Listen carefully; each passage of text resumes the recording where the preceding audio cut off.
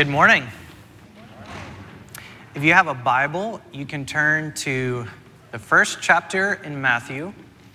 If you don't have a Bible, we'll have the passage projected behind me here.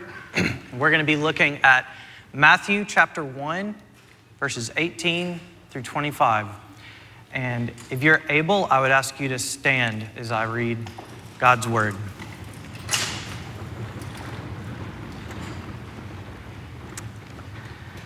Now the birth of Jesus Christ took place in this way. When his mother Mary had been betrothed to Joseph, before they came together, she was found to be with child from the Holy Spirit. And her husband Joseph, being a just man and unwilling to put her to shame, resolved to divorce her quietly.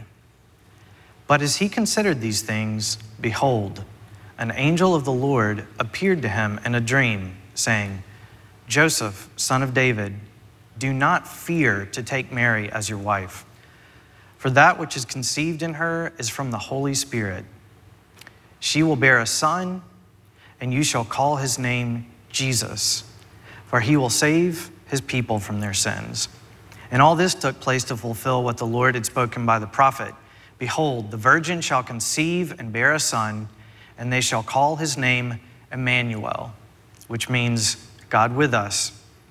When Joseph woke from sleep, he did as the angel of the Lord commanded him. He took his wife, but knew her not until she had given birth to a son, and he called his name Jesus. This is the word of the Lord. Thanks be to God. You may be seated.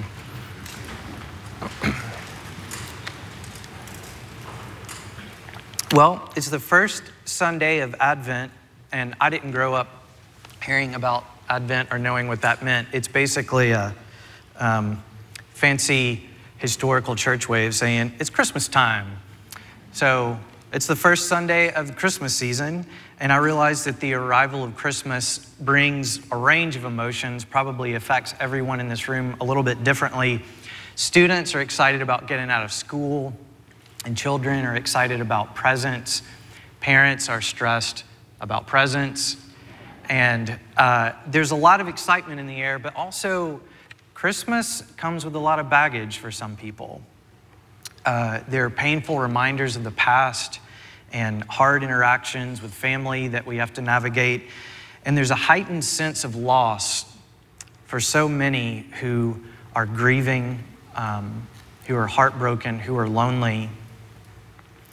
And I feel that tension that probably in this room there's a mix of excitement and loss and conflicted feelings. But whatever you bring in this morning, the real story of Jesus being born is the object of all that's exciting about Christmas and the remedy of all that's difficult about this season. So my wife, Brandy, and I, we have two kids. We have a 7-month-old named Jude, and other than he likes watching the lights on the tree, he's completely unaware of Christmas. But we have a 2.5-year-old daughter named Lucy, and this is the first year that she's really kind of understood Christmas, and she's so excited. And last weekend, we broke out the decorations and put the tree up and all that stuff. And of all the things that we unboxed, the thing that she was most fascinated by was this little nativity set. By the way, she threw the shepherd under the couch and subbed in George, Peppa Pig's brother, for the shepherd there. But Lucy, of course, when she saw these in the bag, thought that they were toys, and so she was pretty stoked. And I started pulling out things one at a time, and like the actual like barn kind of structure. She said, that's a house. And then I pulled out this donkey and she said, unicorn. And then I pulled out this deer and she said, reindeer. I thought, well, okay, I can see that. And then I pulled out the angel and she said, fairy. And then I pulled out one of the wise men and she looked at it and she said, I don't remember. But Brandy and I were dying laughing at all the like weird things that she said were in this nativity scene. But then I realized that she wasn't saying anything that was really less far-fetched than the actual story. I don't know if you've ever tried to explain the birth of Christ to a 2-year-old, but when you break it down, it gets weird. So there's a man and woman, and they aren't married, but they have a baby anyway, and it's baby Jesus. And Lucy knows about Jesus. We can say, who made the stars? Jesus. Who made Cookie Monster? Jesus. So now Jesus is a baby. Who made his parents? Jesus? It gets weird. And then it's like, well, what's up with the unicorn and the reindeer? Oh, Jesus was born in a barn. Okay. What's up with the guys with the crowns? Oh, those are wise men who came from far away and they brought gifts. Oh, what gifts did they bring? They brought gold and essential oils. What does a baby want with gold and essential oils? Great question. Most of us have grown up with this story, but if you start to break it down, it kind of sounds like nonsense. And honestly, this story is a barrier to some people receiving Christianity as something valid to put their faith in. They're skeptics who can maybe get behind the ethical teachings of Jesus and maybe even some of the miracles, but a virgin birth, that's just too far. It insults our scientific sensibilities. But from the very beginning, the virgin birth was a part of the story. It wasn't an add-on that we can do away with if it feels intellectually embarrassing. We often recite the Apostles' Creed, which was written at least in 390 AD. And it's basically a bunch of beliefs about what is fundamental to Christianity. And one of these beliefs is Jesus was born of the Virgin Mary.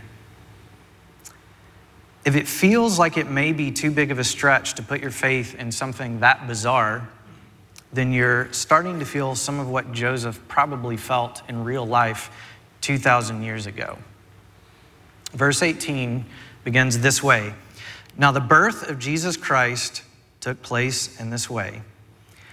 The Greek word for birth there is Genesis. And you know that word. When you hear Genesis, you either think of a 70s prog rock band or you think of the first book in the Bible. And judging by the few laughs that I got from that, I'm guessing that you probably think of the first book in the Bible. But what does Genesis mean? You probably know this. Genesis means beginning. And it's called that because of the first line in Genesis, in the beginning.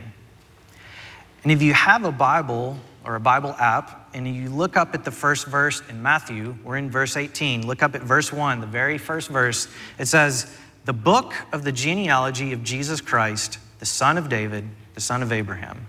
So the Greek word translated as genealogy there is that exact same word, Genesis.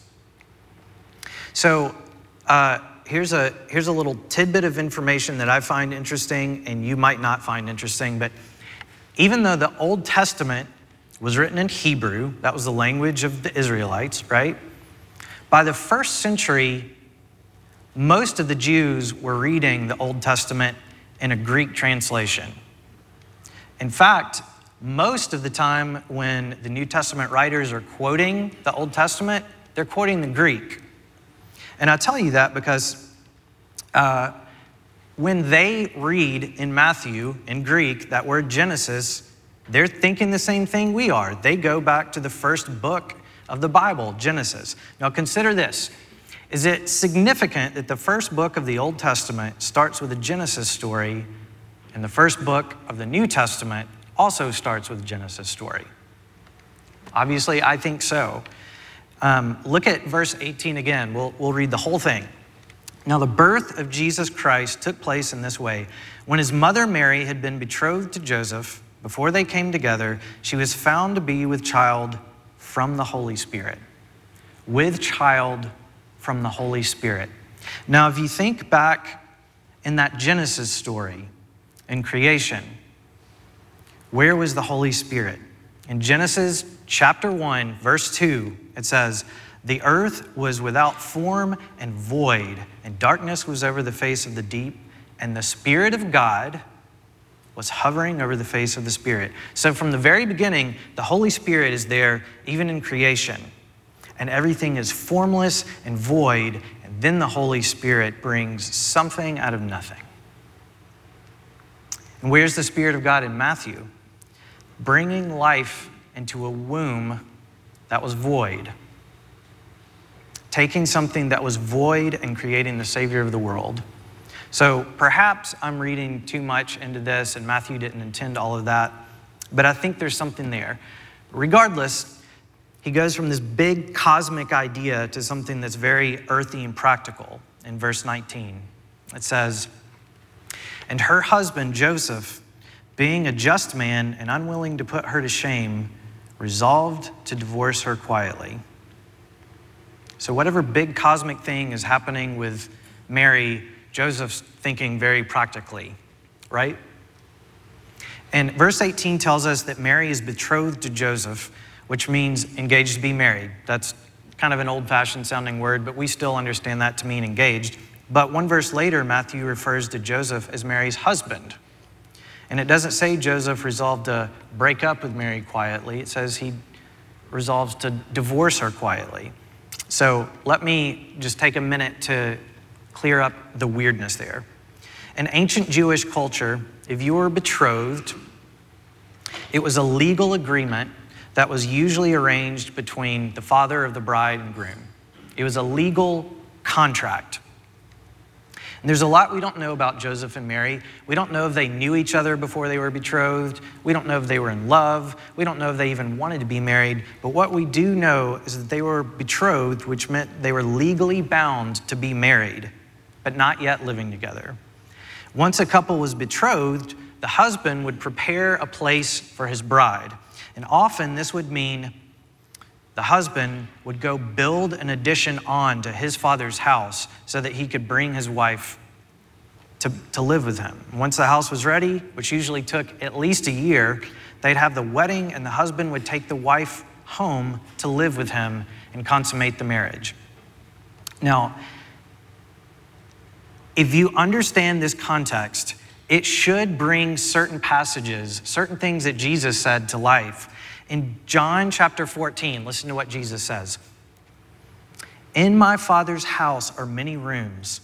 If it were not so, would I have told you that I go to prepare a place for you?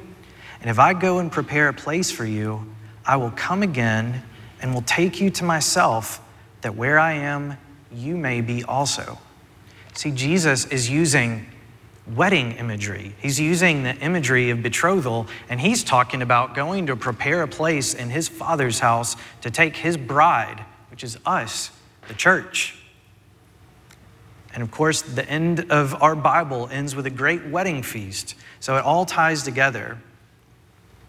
So that's what the idea of betrothal meant for Joseph and Mary. And to break the engagement was a big spiritual and legal deal on par with what we think of as divorce. But verse 19 tells us basically that Joseph was a good guy and he didn't want to bring Mary to public shame because according to the Old Testament, Mary could have actually been stoned to death for this, what seemed like an act of adultery. But you know what that means? It means that Joseph didn't believe that this child was from the Holy Spirit. And you have to wonder, would you? Because up to this point, we've been talking about it very matter-of-factly, like, yep, that's the story, that's the text, that's the ancient culture, got it. But I really want to ask you to try to see this story through the eyes of Joseph. And we have a picture of Joseph if you want to see what he looks like. There's Joseph. Try to see it through his eyes. Now, for some reason, the Joseph in our nativity set has white hair and a long beard, but it's more likely that Joseph would have been a young man, probably around 18. So imagine you're a young man starting your own grown-up life and you're excited about being married and having your own place to live and someday starting a family, but you find out your fiancée is pregnant and you know that you haven't done anything to get her pregnant. Can you imagine what you would feel? We don't know what Mary told Joseph or if she told him anything at all, but can you imagine that conversation? Joseph, I know what you're thinking. Don't worry, I'm still a virgin. Holy Spirit got me pregnant and I'm having the Son of God. okay, Mary, so your Holy Spirit got you pregnant, you're having the Son of God. Either you think I'm stupid or you're delusional, right? That's probably what we would think. And think of how you'd feel. I mean, you're in a dilemma. If you follow through with the marriage, either you tell people the baby's not yours and you subject your fiance to public shame and possibly some sort of abuse, or you say nothing and everyone thinks that you're the reason your fiance is pregnant. You'd be hurt and confused. You'd feel rejected and disappointed, and it'd be like everything you've been excited about and working toward is just trashed. But you're not a bad guy, and you don't want to make anything harder for Mary than it's already going to be. So as hurt as you are, you resolve in your own mind to divorce her quietly. Can you feel the tension now? Today, for Advent, we lit the peace candle, and we've got this nice baby Jesus story. But if you really put yourself in Joseph's shoes, it doesn't feel like a story of peace at all, does it?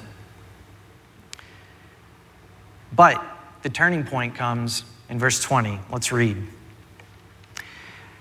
But as he considered these things, behold, an angel of the Lord appeared to him in a dream, saying, Joseph, son of David, do not fear to take Mary as your wife, for that which is conceived in her is from the Holy Spirit. So an angel now confirms to Joseph the thing that Mary has presumably told him, that Mary is indeed pregnant and that the baby was conceived by the Holy Spirit. And who is this angel? We've got a picture of an angel. I have a feeling this is the angel that went to the shepherds. Could have been the same angel, who knows? Lucy thinks it's a fairy. Anyway, but verse 20 tells us it's an angel of the Lord. And the phrase angel of the Lord is used a lot throughout the Bible. And it shows up in stories that you know pretty well. So remember Moses in the burning bush? Do you know who appeared to Moses in the burning bush? It was the angel of the Lord. Or do you remember when Abraham took his son Isaac up on the mountain and was going to sacrifice him, but someone stopped him? Do you remember who? It was the angel of the Lord. Or maybe you remember Balaam and his animal, his donkey. He was abusing his donkey because it kept stopping in the road. But the donkey saw something that Balaam couldn't see. The donkey saw the angel of the Lord. So Joseph is a young Jewish boy who's grown up hearing stories from the Torah and probably even had much of it memorized, so he knows well historically what it means when the angel of the Lord shows up. And there's still a lot of mystery about who exactly the angel of the Lord is, but a few things are clear. One is that it was a holy encounter. And there's never any doubt in the mind of the person who's having this encounter who they're talking to. And the angel of the Lord speaks the very words of God. So this would definitely have Joseph's attention. So now listen to what the angel of the Lord said to Joseph. She will bear a son, and you shall call his name Jesus, for he will save his people from their sins. And this may be the most important part of the whole story. The angel told Joseph that Jesus will save his people from their sins. We've got a picture of baby Jesus too. There's baby Jesus. So he'll save his people from their sins. Who are his people? It would be easy to presume that when it says he'll save his people, it means the Jews. But at the first part of Matthew, it's given this long genealogy for 17 verses. And in that genealogy, you find not just Jews, but you find men and women and Jews and Gentiles, and they're all sinners, and they're all in need of a Savior. That's why they need saving. But who are his people? All kinds of people, all kinds of sinners who need saving. But let's talk about the name Jesus. Why the name Jesus? In Greek, the word is Jesus. Jesus. And you can probably hear from the Greek how it got to Spanish, and you hear Jesus, right? English is just kind of a weird language. I don't know how we got to Jesus from Jesus, but we did. But Jesus is actually a Greek version of a Hebrew name. Now follow me, because it's a little dorky, but it gets cool. So, Hebrew name is Yehoshua, or it's sometimes shortened to Yeshua. Yehoshua is where we get the name Joshua. So Joshua was a fairly common Jewish name, and it was common in part because of a famous Joshua in the Old Testament. Now, I wonder if you remember what the famous Joshua in the Old Testament did. And I know that if you're part of the women's Bible study, you know, because you went over it a couple of years ago and learned it probably better than I know. But Joshua was famous because he was the successor of Moses, and he led the Israelites into the Promised Land. But here I want to remind you that these first century Jews were probably reading that story of Joshua in Greek, and so they're reading Jesus. Jesus led people into the Promised Land. And here, an angel of the Lord comes to announce the birth of the Messiah, whose name is Jesus. Is it significant? I think so. But it gets even better and even dorkier. So the Hebrew word Yehoshua means Yahweh saves. You with me? Yahweh is the divine name of God. In our Old Testament, it's usually translated as the Lord, but Yahweh is the divine name of God. Joshua, Yehoshua, means Yahweh saves. So let's look at verse 21 again, but we're going to sub in the meaning of Jesus' name. This is what verse 21 says.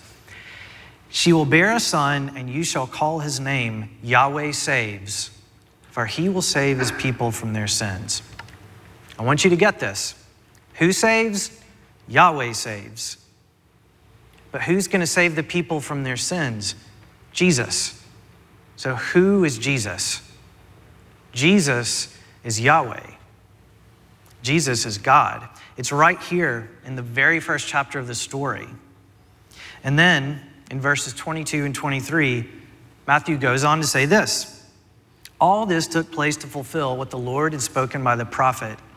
Behold, the virgin shall conceive and bear a son, and they shall call his name Emmanuel, which means God with us. So he is quoting from Isaiah chapter 7 here to ground what is happening in a prophecy about the coming Messiah. And he's saying the virgin will give birth. That matches up. But in Isaiah 7, the child's going to be named Emmanuel. So this seems to be incongruent, right? Well, why would we name this child Jesus when in Isaiah 7 it says it's going to be Emmanuel? I think the angel of the Lord is talking about what their names mean, not the actual names. Because the story of the birth of Jesus is the story of the coming of the Messiah, whose name is Yahweh saves and God with us. The very last line of the book of Matthew, after Jesus' death and burial and resurrection, do you know the very last line, the very last thing he says to his followers? He says, behold, I am with you always, even to the end of the age. God with us. Jesus is Yahweh saves. Jesus is God with us. God with us in the person of Jesus Christ. Now, I seriously doubt that Joseph could have possibly put all that together at the time. But we do know that something about the encounter with the angel of the Lord changed Joseph. And we know this from the last two verses. It says, when Joseph woke from sleep, he did as the angel of the Lord commanded him. He took his wife, but knew her not until she had given birth to a son, and he called his name Jesus. After this encounter, he did not divorce Mary quietly. He took her to be his wife, and he named the child exactly what the angel told him. And I want you to think about what that must have cost Joseph. It must have hurt his pride on some level because he couldn't really say, hey guys, quit whispering about us. It's the Son of God, okay? Like that's not the kind of thing you can say when your fiance is pregnant, right? And I just think when Jesus was born, there must have been this huge range of emotions. Like, for one thing, he's probably stressed out by the ordeal of not having a place for her to give birth that's like clean anywhere that you would want to be. But as the wise men arrive and the shepherds and there's the star and the gifts, like I think he probably was filled with a sense of awe, but probably a sense of relief, not just that Mary and Jesus are okay, but that he didn't dream all of this up, because I'm sure the whole time there was a little bit of doubt, like, this is weird, right? But I also imagine he felt unsure of his place, because this wasn't his kid. Mary was the one who was chosen. How do you be a father to the Messiah? He's just a poor carpenter. In so many ways, he's just like you and me. And this is what I mean. Joseph was faced with an unbelievable story. And so are you. And so am I. A fiancée pregnant with the Son of God. That sounds made up and ridiculous. And to Joseph, you got to think, first century Roman Empire. If you've ever studied Greek and Roman mythology at all, you probably remember that there are all kinds of stories about a god and a human having a baby. So you remember Hercules? Yep. Zeus for a dad, human for a mom. But also Plato and Alexander the Great were alleged to have had gods for fathers. But most significantly, Caesar Augustus, who was the first emperor of Rome, first Caesar of Rome, he was Caesar at the time of Jesus' birth, claimed to have been the son of the god Apollo. So, if you have faith, you know that God is doing something sneaky and subversive in showing the Roman Empire who the real Son of God is and who the real king is. But if you're skeptical, it sounds like Mary was just cooking up a story from the myths of the pagan empire. And if you're skeptical of the virgin birth, it may just sound like these were legends created by uneducated people to prop up their religious beliefs.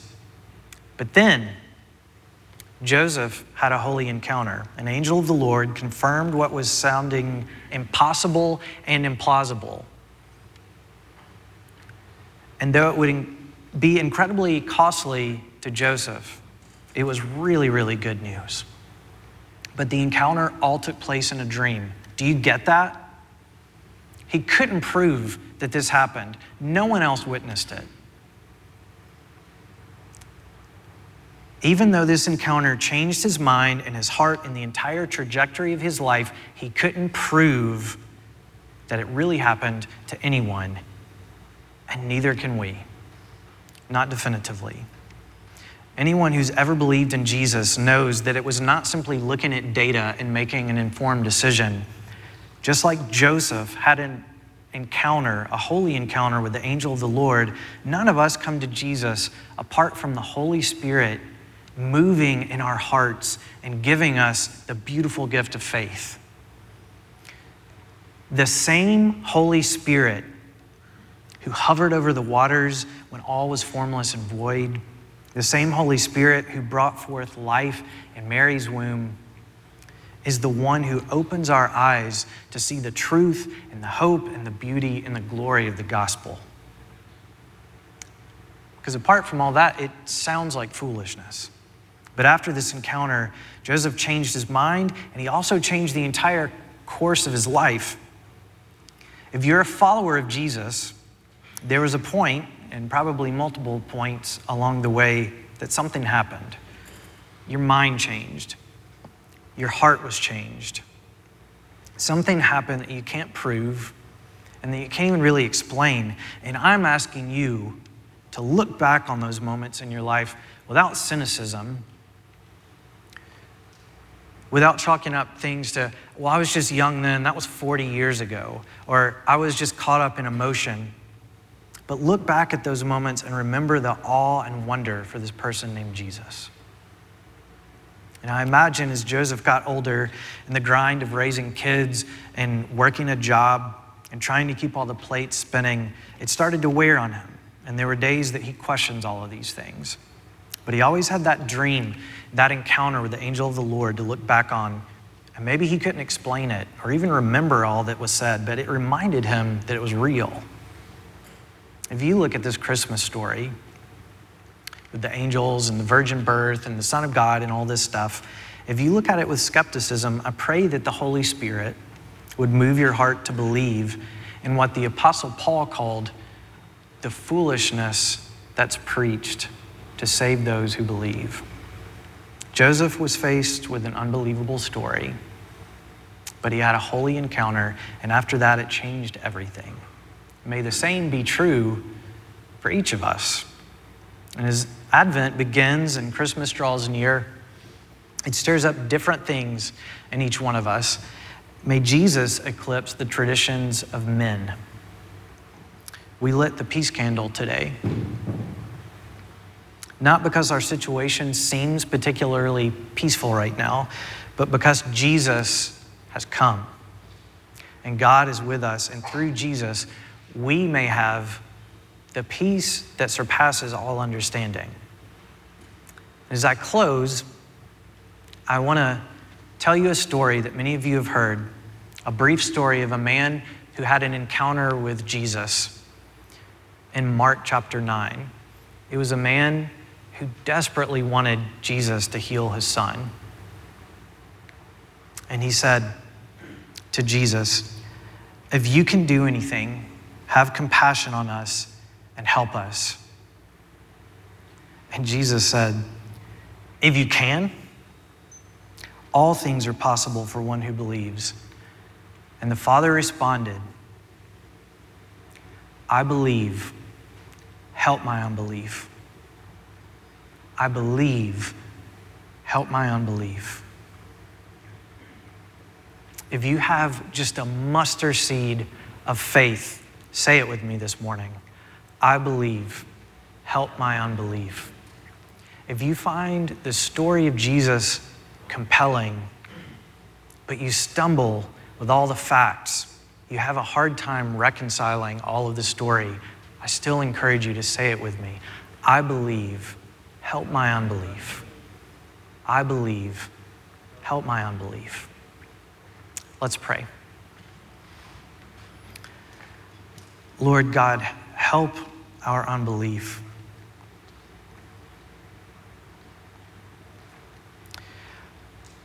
We believe in science, which demands that we can observe and retest and observe things in order for them to be true. But it is impossible for us to retest or observe creation from nothing. It's impossible to retest a virgin giving birth. It's impossible to retest resurrection and ascension. So Lord, this must either mean that it's not true or that you have done something truly extraordinary through the person of Jesus Christ.